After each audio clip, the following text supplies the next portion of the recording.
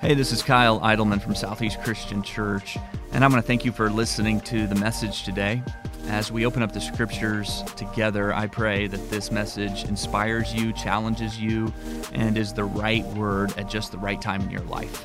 Enjoy the message. Well, you see the title of the sermon? Some of you are in for a surprise. If you didn't, it's on you. If you didn't see the title of the sermon, what that tells me is you haven't really been coming the last few weeks or paying that close of attention. You should have known. And now, if you walk out now, it's gonna feel obvious to everybody. I thought somebody else would preach it.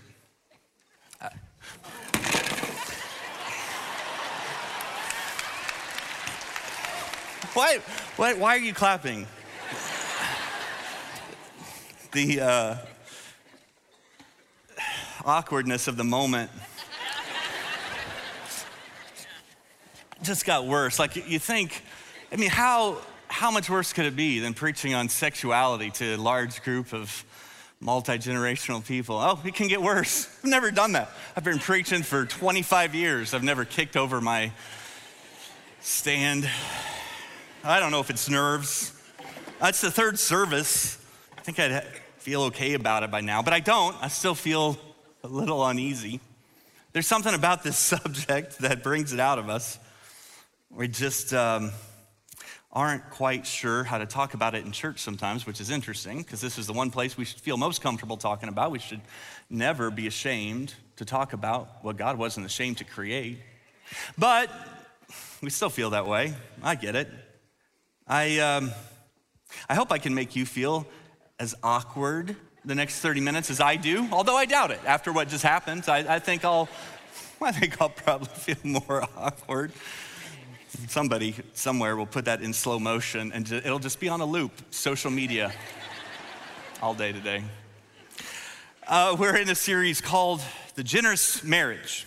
And what we've talked about in the series is that our love for our spouse should reflect God's love for us. That's one of the ways God designed marriage to work, is that it would be a picture, it would be an illustration of how he loves us, that we can show the world God's love by the way we love one another as husband and wife. And if we're gonna demonstrate God's love in our marriage, then certainly it should be marked by generosity. If you look at the love of God, it's generous. God so loved the world that he what? He gave. God so loved the world, he gave his only son. And Jesus said, I've not come to be served, but to serve and to give my life as a ransom for many. Generosity marks the love of God for you, and generosity then should mark our love as a husband, as a wife in marriage. It just so happens too that the University of Virginia did a study that showed this correlation between couples that were most happy in their marriage and couples who ranked the highest on their generosity scale. The couples who were the happiest in their marriage were the most generous to one another. There's something really beautiful about that, where a husband and wife are both in some ways competing to see who can outdo one another when it comes to generously expressing love. The way they define generosity, I think, was helpful, is a good definition, as giving good things to your spouse freely and abundantly. And things is not necessarily an object that you buy at a store. It's acceptance, it's affirmation, it's admiration, it's encouragement, it's attention, time, and giving good things to your spouse freely and abundantly. The way that we've defined this is generosity, giving without expectation and giving beyond expectation, right? So giving without expectation means that you're not giving expecting something in return. The minute you expect payment or repayment, it's no longer a generous marriage, now it's a transactional marriage. I do for you, you do for me. And giving in a way that's beyond expectation. It's more than what's expected. Now, for some of you, you're married to someone who has incredibly unrealistic expectations, and those expectations have made it very difficult for you to be generous. But in a marriage where there are healthy expectations, generosity should be marked by giving beyond what's expected. Giving without expectation, giving beyond expectation. And when that happens in a marriage, it's a beautiful picture of God's love for us. And so, last week, we talked about emotional generosity. that we are generous with attention, affection, appreciation, and acceptance. And what I would say is if you're watching this message, maybe you've tuned in because you're interested in the subject matter, like the word sex shows up and you're like, well, I wonder what that's about. What I would tell you is don't listen to this message without listening to last week's message and without listening to next week's message. Because if you take sex and sexuality outside the larger context, it creates all kinds of problems. Like God didn't design it to just be its own lane, but rather it goes with emotional, and as we'll see next week, it goes with spiritual. If all you do is pay attention to the dashboard where it says sex, then you ignore emotional and spiritual, then you're missing it. And so if you're just listening to this week, can I challenge you, listen to last week, listen to next week. I have a friend who served in the military, and he saw that I was preaching on sexual generosity. And when he saw that, he said, hey, that's what we call no-go territory. And I said, what do you mean by that? I mean, I thought I knew, right? I could infer it, but maybe there was some military explanation. He said, well, there are parts of the world where there are lots of landmines that are in the ground. In fact, I looked this up, there's like 100 million landmines still in the ground from decades ago. And if you know of an area that has a lot of landmines, it's referred to as a no-go territory, no-go area. You just don't get close to it. Because it doesn't matter how careful you are or how intentional you might be, it's still possible that you're gonna take a step and hit a landmine. And this subject is very much like that. There are lots of landmines. I feel that. But here's what I think the enemy has placed landmines all around this subject in hopes that that the church would stay away from it. That's what I think. That he's put all these landmines in hopes that the church would look at this and say, that's a no-go territory. But that's not what the Bible teaches. The Bible teaches that this is God's ground. The Bible would teach that this is God's territory. This is his turf because he's the one who designed it and created it. He's the one who understands its purpose and how it best works. And so we approach this territory with confidence.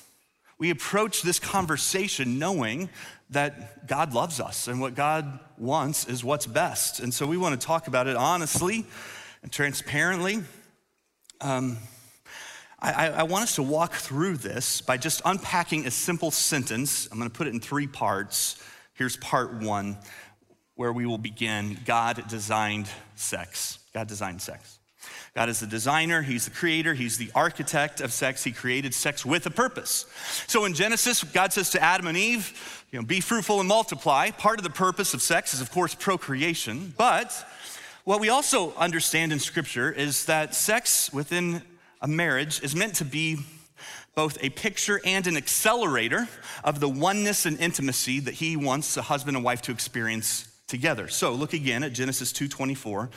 God says, for this reason, a man will leave his father and mother and be joined or be united to his wife, and they will become, here's the word, one flesh. They will become one flesh. Now Jesus adds to this in the Gospels, and he gets to do that because he's Jesus, and he says, what God has joined together, let no one separate.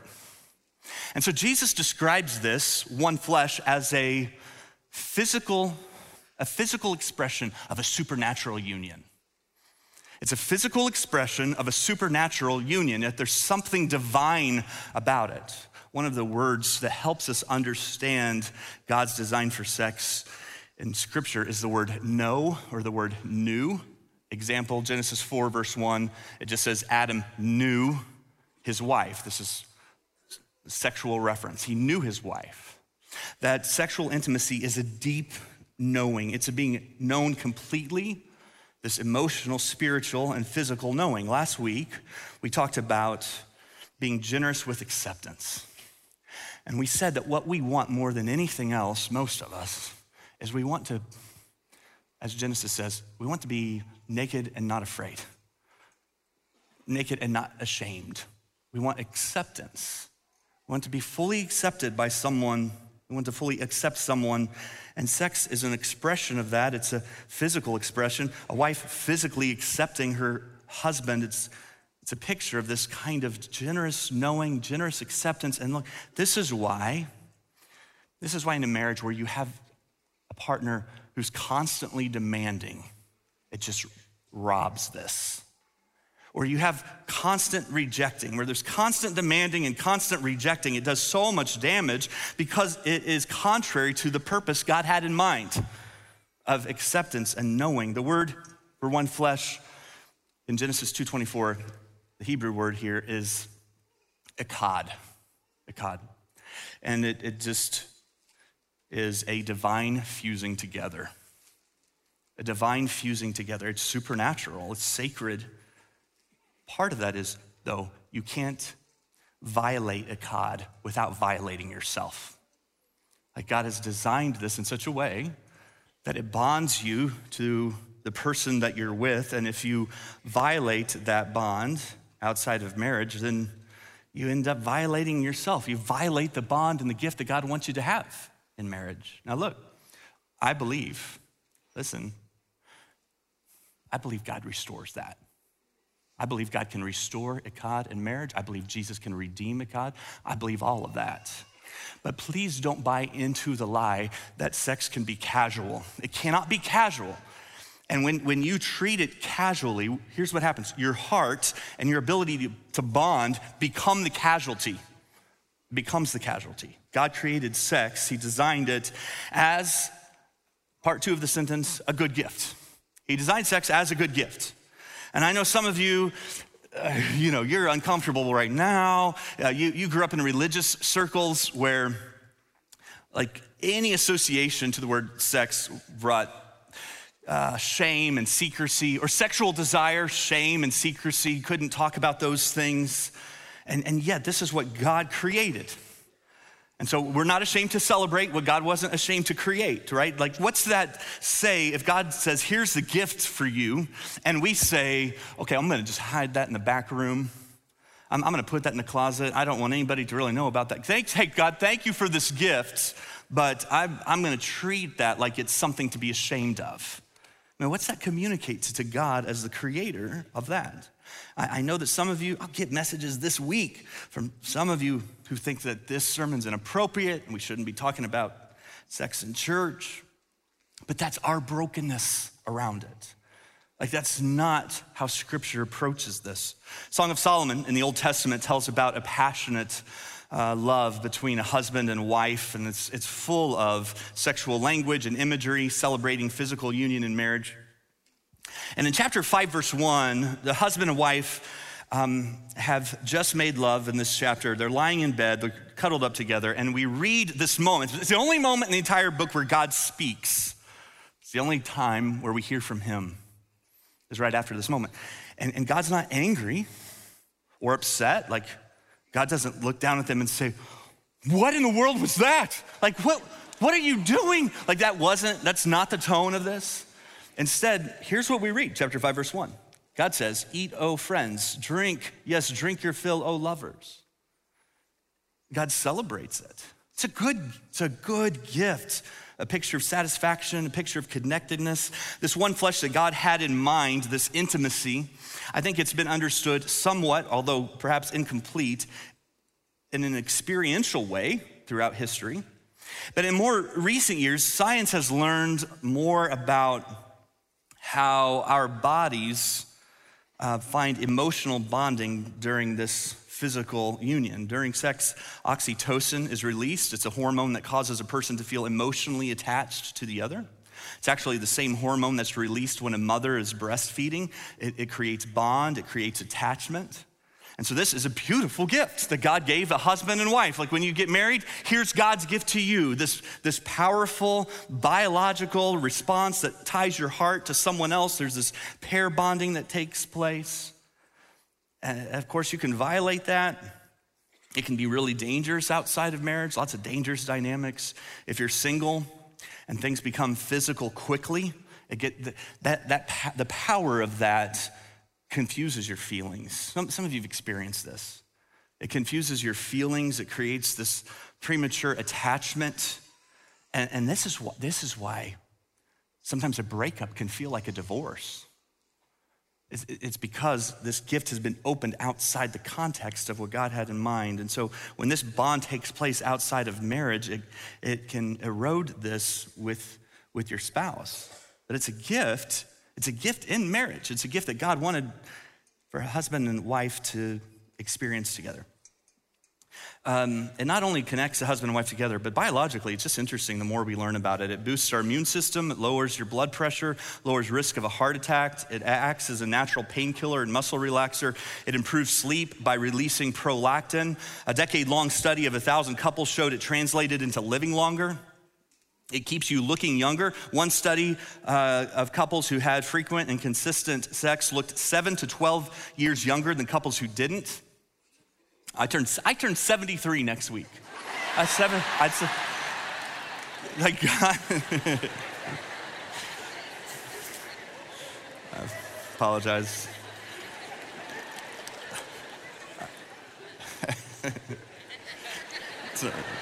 That's stupid. A good gift isn't just something. Here's the point. A good gift isn't just something to be tolerated. It's something to be celebrated. So God gives us this good gift, and when we tolerate it rather than celebrate it, I think that's offensive to God. So listen, let me say this clearly. This is not just God's gift towards husbands. Doesn't seem like that should have to be said if you just read scripture. But part of the problem is culturally, and even among those who believe God created sex, sometimes overtly or inadvertently, we seem to define sex this way, as God's plan for husbands to experience pleasure and physical release. That's how it sometimes gets talked about, like it's this one-sided physical act for men. That is not biblical. That's not what the Bible teaches.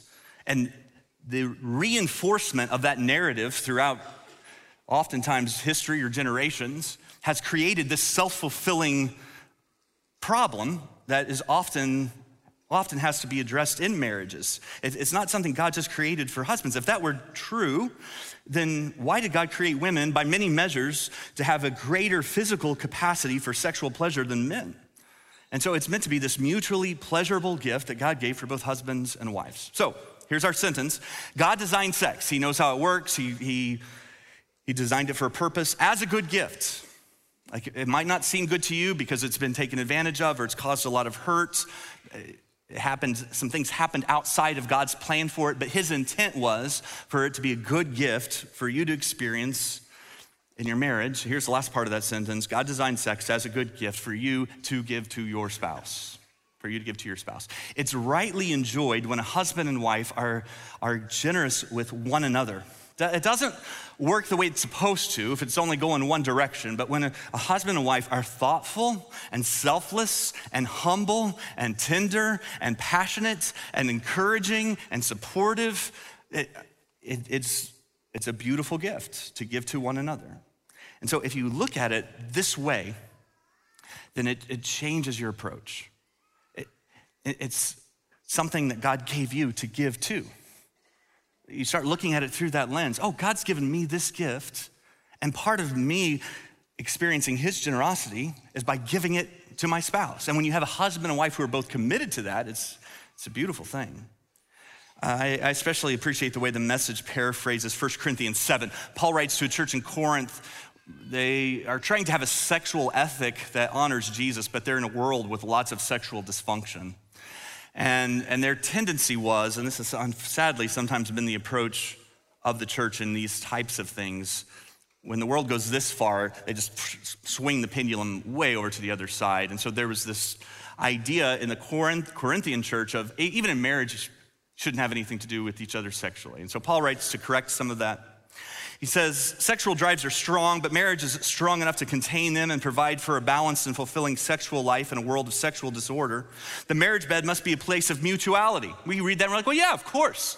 First century, that's not how that would have read. They would have been, what? Because in those days, a wife would have had almost no rights. It wasn't about her. Paul says, no, and marriage is a place of mutuality. The husband is putting his wife's needs ahead of his own, seeking to satisfy his wife. And the wife seeking to satisfy her husband. Marriage is a decision to serve the other, whether in bed or out. I love that. It's a decision to serve. It's an opportunity. Marriage is an opportunity to live out the example of Jesus to serve. To live out Philippians 2 of considering others' needs ahead of our own. And one of the ways you know you're not doing this is because you hear that and you think, oh, I hope my spouse hears that. I hope my spouse hears that he or she should be putting my needs ahead of his or her own, right? That mindset means that you're not doing it because you're thinking how they need to do it rather than thinking about how you can do that as a servant. One of the prayers I pray over couples when they get married is, God, may their greatest moments of happiness come from seeing one another's needs being met. I think that's it's a response that parents understand. If you're generous with your child and you see them delight in that generosity and they're grateful, there's nothing better than that. You'd rather do that than do what you want to do. And in marriage, when there's that mutual commitment, it's a beautiful thing. I want you to think just for a moment of how contrary this definition or this sentence is to the way the world has discipled us to think about sex, where sex is selfish, and we're conditioned to think of it as it's for my needs, it's to satisfy my desires. An example of this, on the more extreme side would be pornography. That porn wires your brain to think of sex as this purely physical act, and here's what it conveys, kind of a more poignant example of what our culture would convey, is that when it comes to sex, we're users and we're consumers. We're users and consumers. And so when you watch porn, you're creating these neural pathways in your brain that become a sexual script for your relationships, where you are a user and a consumer, which is the opposite of what God designed it to be, where you are a giver and you are a servant. It reinforces the narrative, oftentimes, not always, but it reinforces the narrative that men are sexual users and women are sexual objects, and it teaches that the approach to sex is to selfishly take rather than generously give. If God designed sexual pleasure to bond you to the person you're with, here's a question. What happens when the majority of the sexual pleasure you experience is by yourself? Like, what happens? Well, it bonds you to yourself. It's all about your needs and your desires, and they should be met on demand. And this is why we see this increased but much more clear connection between narcissism and excessive pornography use. Not surprising that those two things are being found to go together, because it teaches you that sex is a consumable commodity and that it's something that you're owed. It teaches a sexual user, you don't have to give anything, all you gotta do is take. And culturally, that's just, it's just the opposite. Let me put it in two different sentences to compare this. The world would say sex is a physical act that makes you feel good. Kind of like scratching an itch. It's a physical act that makes you feel good. The Bible would teach God designed sex as a good gift to give your spouse.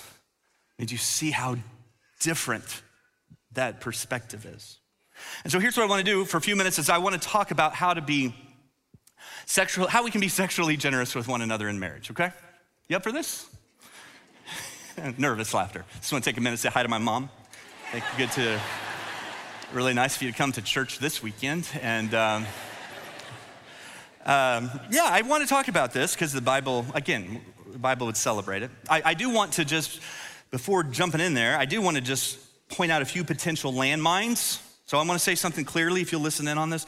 I realize there are some people, a risk in a sermon like this is that there is a spouse that is emotionally exploitive, coercive, demanding, entitled, that will try to weaponize what I'm about to talk through. Don't do that. There's a spouse that will listen to this message and become more entitled and more demanding, and if you do that, you are missing the point of the message. Instead of becoming more generous and more thoughtful and more tender, you become more demanding and more entitled, and I just want you to know, if you decide to play it that way, if you decide to play it like that, it will do nothing but drive your spouse's heart further away.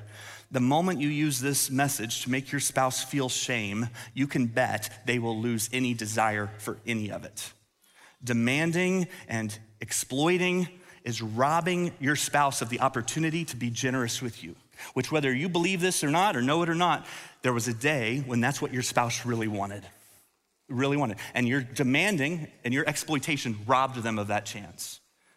and you're sabotaging any chance you have of the kind of sexual intimacy that you were made for in your marriage. I also know that there are some spouses who hear this and they will feel bitter and resentful. Like your spouse has made mistakes in this area. They've caused perhaps a lot of hurt in this area, and you refuse to give your spouse any chance to change. Like that wall is built up, and you're not gonna be hurt like that again. There's not gonna be any vulnerability there. And when you hear messages like this, you feel yourself become even more bitter and more cynical because of what you feel like you were robbed of, but you're now robbing your spouse of an opportunity to grow in generosity and to do things differently. And so, all that to say, listen, what I'm gonna talk through here is designed for a mutually loving marriage between a husband and a wife who genuinely desire what's best for one another. That's the context of this conversation. Do not use this sermon as ammunition to shame your spouse. You hear me? Do not do that. And do not use this sermon to build bricks of bitterness in the wall that's already dividing you. Don't do that. So, how can we be sexually generous? I needed a better transition there, but here we are. Number one, be generous with perspective and patience. I've discovered that nothing makes people more generous than taking the time to see something from someone else's perspective. That's true when it comes to being financially generous, and it's true when it comes to being sexually generous in your marriage. When you take the time to allow your spouse to be vulnerable and share feelings with you, then they see things from your perspective, and it begins to shift some things, right? Like when you decide that you're gonna be humble and courageous enough to share some challenges and some struggles in your life instead of being defensive, instead of being demanding, it gives your spouse an opportunity to sit where you sit. And so there's something about this. When you put yourself in their position, you become more aware of the pressures they're dealing with, the insecurities they're wrestling with.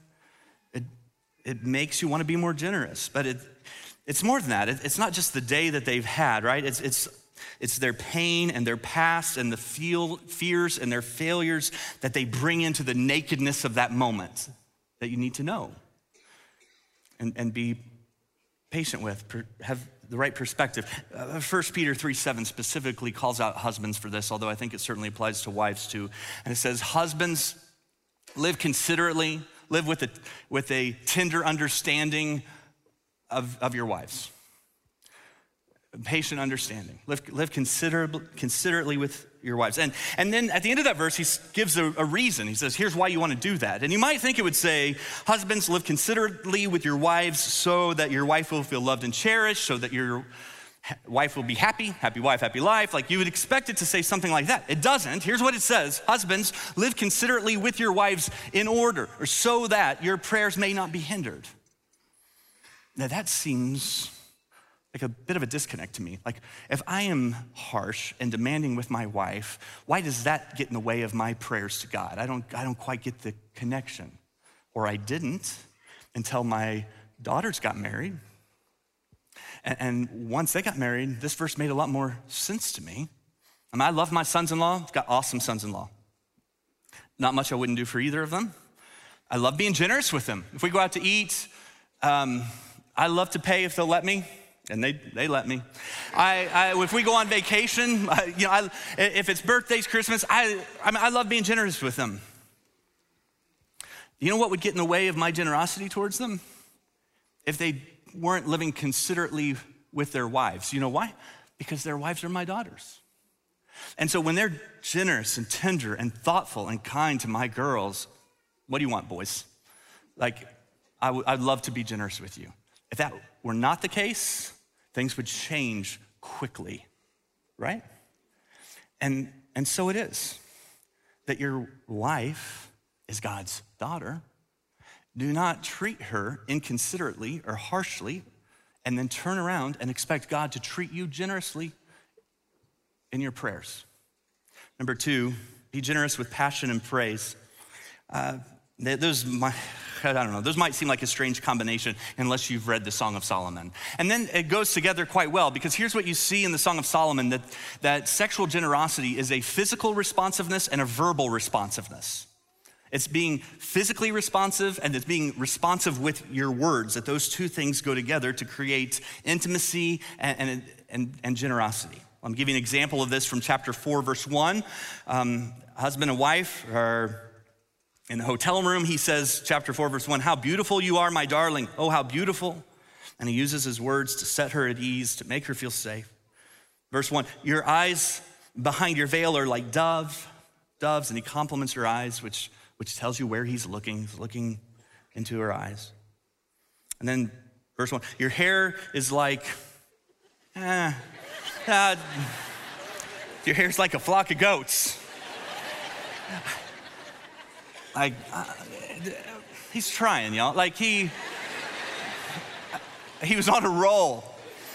And he's like, your hair is like a flock of goats. And he was nervous, but he's trying.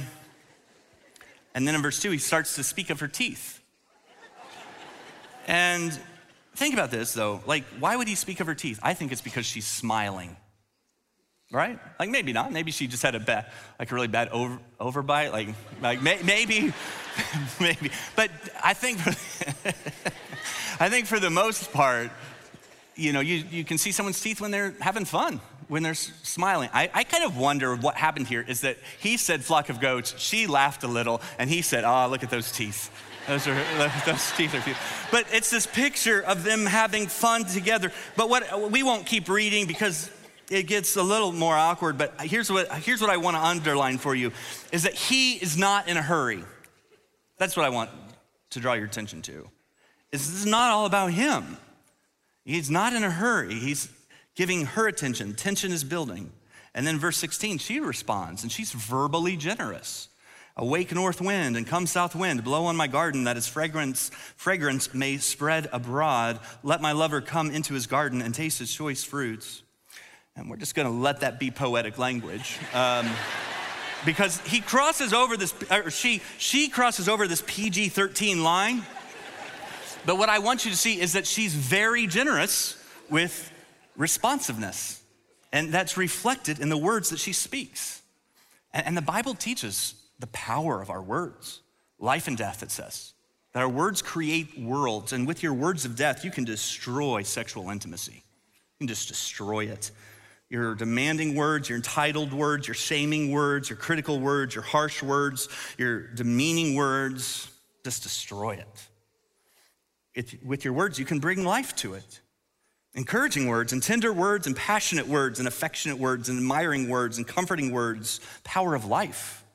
And as marriages age and bodies and hormones change, words can even play a more dynamic role in sexual generosity. Number 3, be generous with playing and with pleasure. When I say playing, I'm talking about like the fun and the flirting and not taking everything so serious.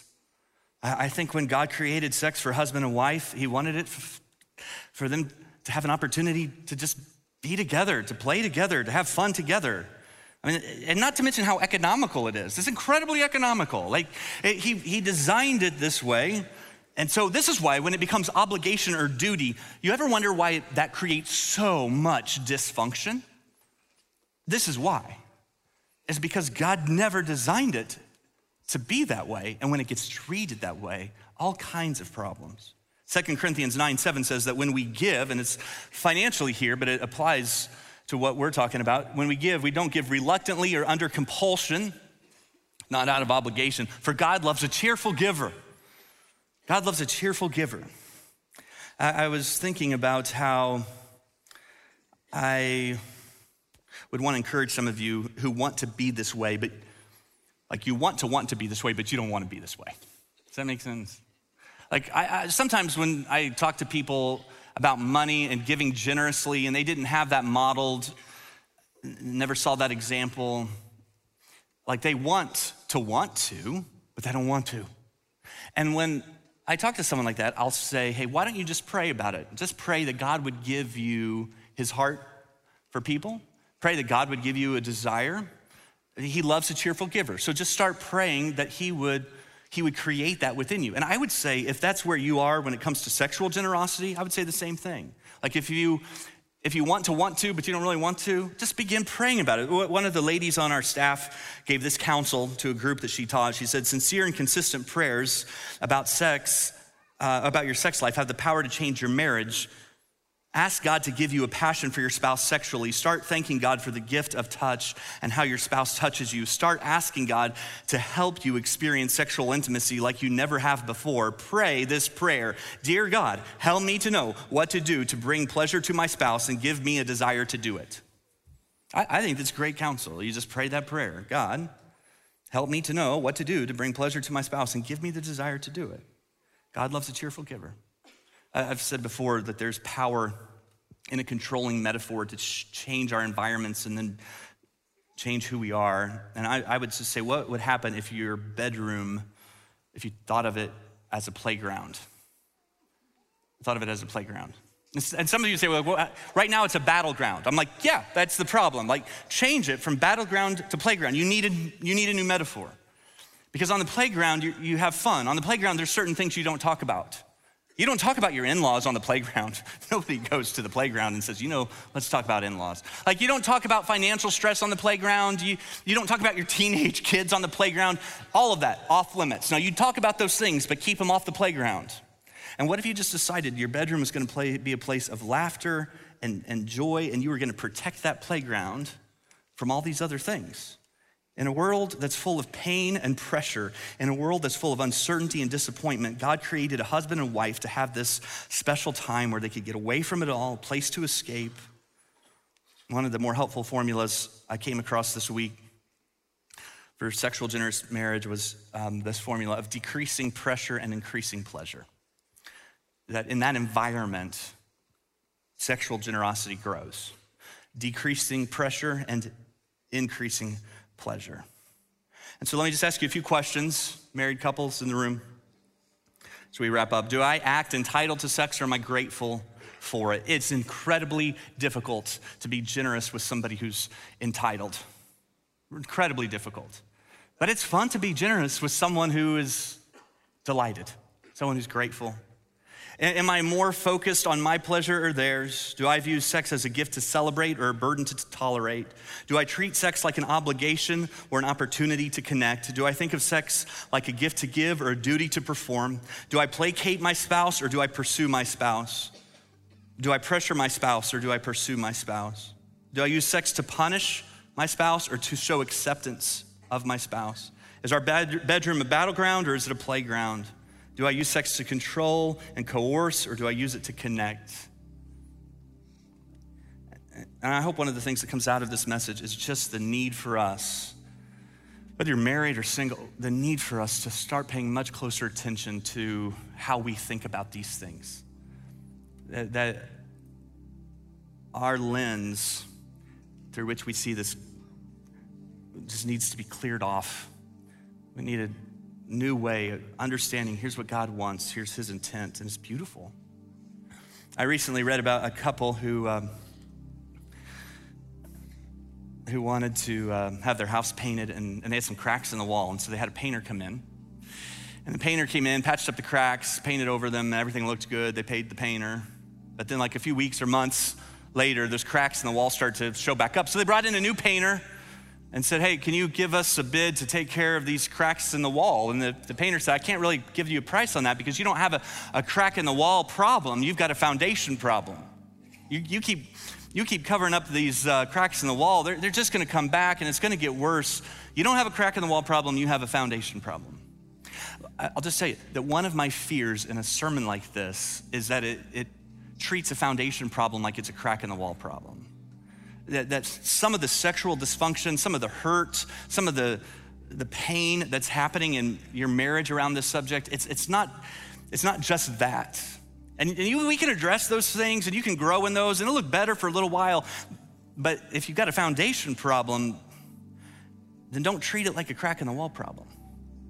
And so what I'm getting at here and what we'll unpack more next week is that foundation has a lot more to do with those cracks than you might realize.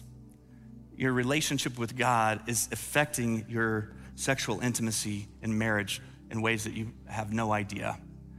because it all connects. This is the way it was created in the beginning.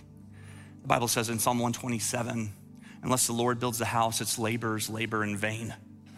And so we want God to build our house. We want to build on his firm foundation. We want to build on that truth. God created sex as a good gift to give to your spouse. Let's pray. God, I thank you for your grace around this. We need lots of grace. We're all, to one degree or another, sexually broken.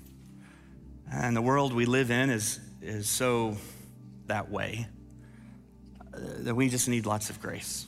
And so I thank you for that, and I believe that you want to give that to us here, and that you want there to be healing in this area of our lives, whether that's for the couple who's been married a long time and they just kind of settled for more of a friendship a long time ago. I just believe, God, that's not what you want for them. You want them to experience this oneness and have this passion and intimacy. And maybe it's different from when they were younger, but it's deeper, and it's still a gift that you want them to continue to experience it. Or maybe it's the single folks in this room who've been patient listening to a series on marriage, but God, most married couples here we just recognize how much of our thinking and how many of our decisions before we got married in this area caused so many problems in marriage. And so I just pray, God, for grace and for help, and that we would surrender and submit, we would humble ourselves. I thank you, God, that this is a church where we'll step onto the no-go territory space. We just recognize that this is your ground. And so I pray for your help and your healing. It's in Jesus' name that we pray. Amen. Thanks for listening. If today's message made you realize you need to take your next step with Jesus, we would love to help you with that. You can connect with us on any of our social media platforms throughout the week, or visit our website at southeastchristian.org. And if you want to hear more content like this, you can check out our sermons podcast or our One at a Time podcast. Both can be found everywhere podcasts are available. Have a great week.